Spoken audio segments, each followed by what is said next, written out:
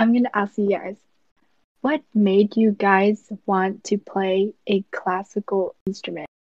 So for me personally, I never made that choice. It was my parents. Like I was 6 years old, and there was another girl at my church who also played violin.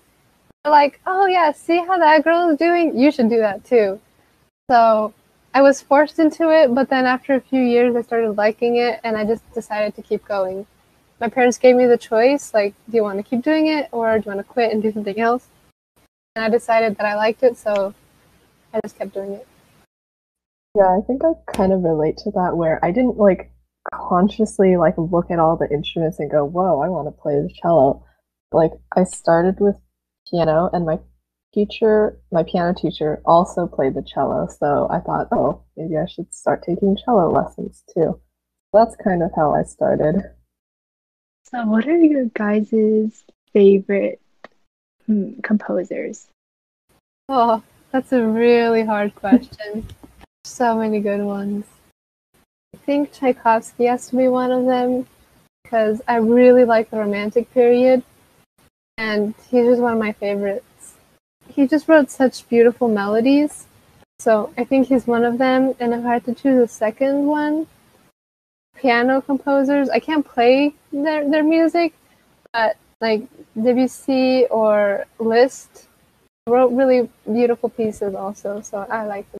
I don't know. I always find this like a really hard question to answer because I don't know. I feel like if I say my favorite composer, I might not have a good reason other than I just enjoy it. But I feel like as a result of my composition teacher, like one of her favorite composers is Prokofiev, and at first I didn't really understand why, but I think I've really grown to develop like a connection to his music, sort of like this despairing but also playful style that I feel like I really connect with. So I would say, yeah, Prokofiev is one of my most favorite composers.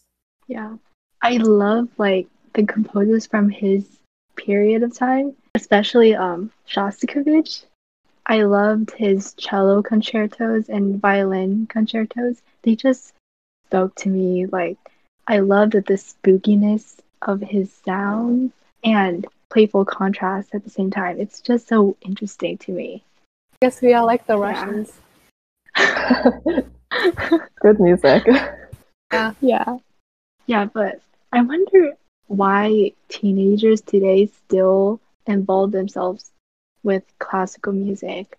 Like, why do we spend so much time invested in our expensive instruments and like playing these concertos for a huge audience to listen to? I think a part of the answer is trying to like share the appreciation for classical music because it's so timeless. Even though some people might think it's like an ancient thing and it's not a modern trend or anything, they still want to like share appreciation. You Yeah, know? asking why teenagers still like classical music is like asking why people still appreciate art from, from Michelangelo's time and, all those old art pieces. Why are they still appreciated? Because it speaks to human emotions. And those don't really change over time. Sure, the style changes, but the basic message of the music still remains the same. So it still connects to people.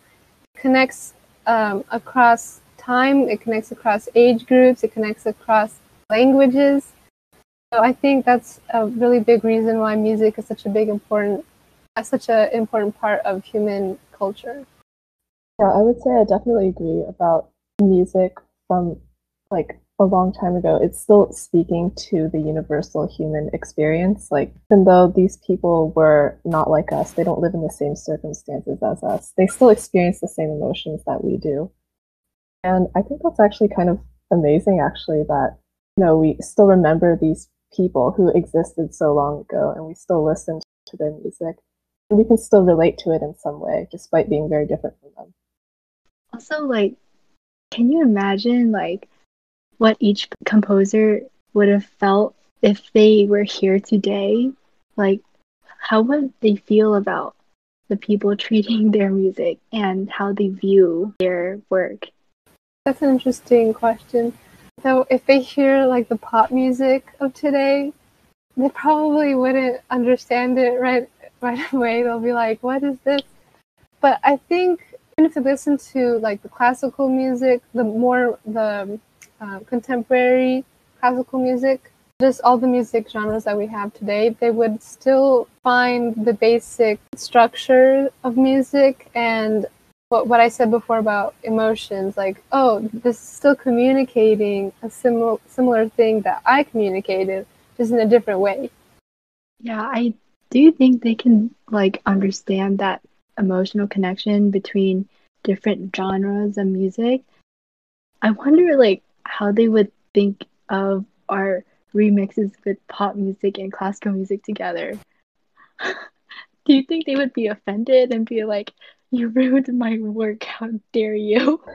It probably I depends mean, on the composer. I think composers kind of did something similar anyway. They like did variations on like a theme by another composer.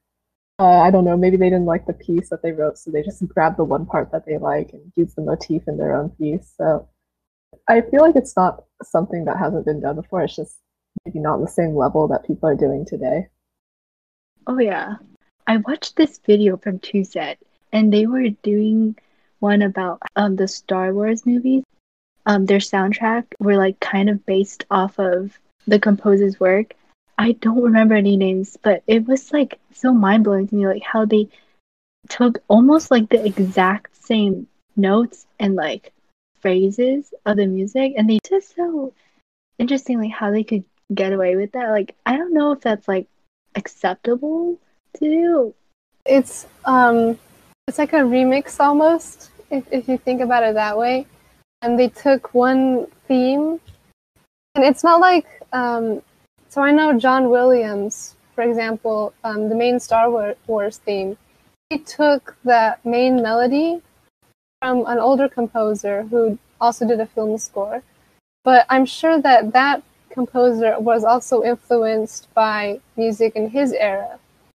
So I don't think you can copyright the whole. You can't copyright just a very small. If you copy the whole thing, then yeah. The way he did it, if you can change some things and add it to your own interpretation, then that's just adapting it to your taste. I'm not saying who did what, but in general, I think music can be shaped by can be influenced and can be shaped by your circumstances. Lara, that was a really good explanation. I really understood like why some people are influenced to take their inspiration and use it in another way. And it was so fun podcasting with you. Um, so I guess I'll see you guys later. Bye. Thanks for having us.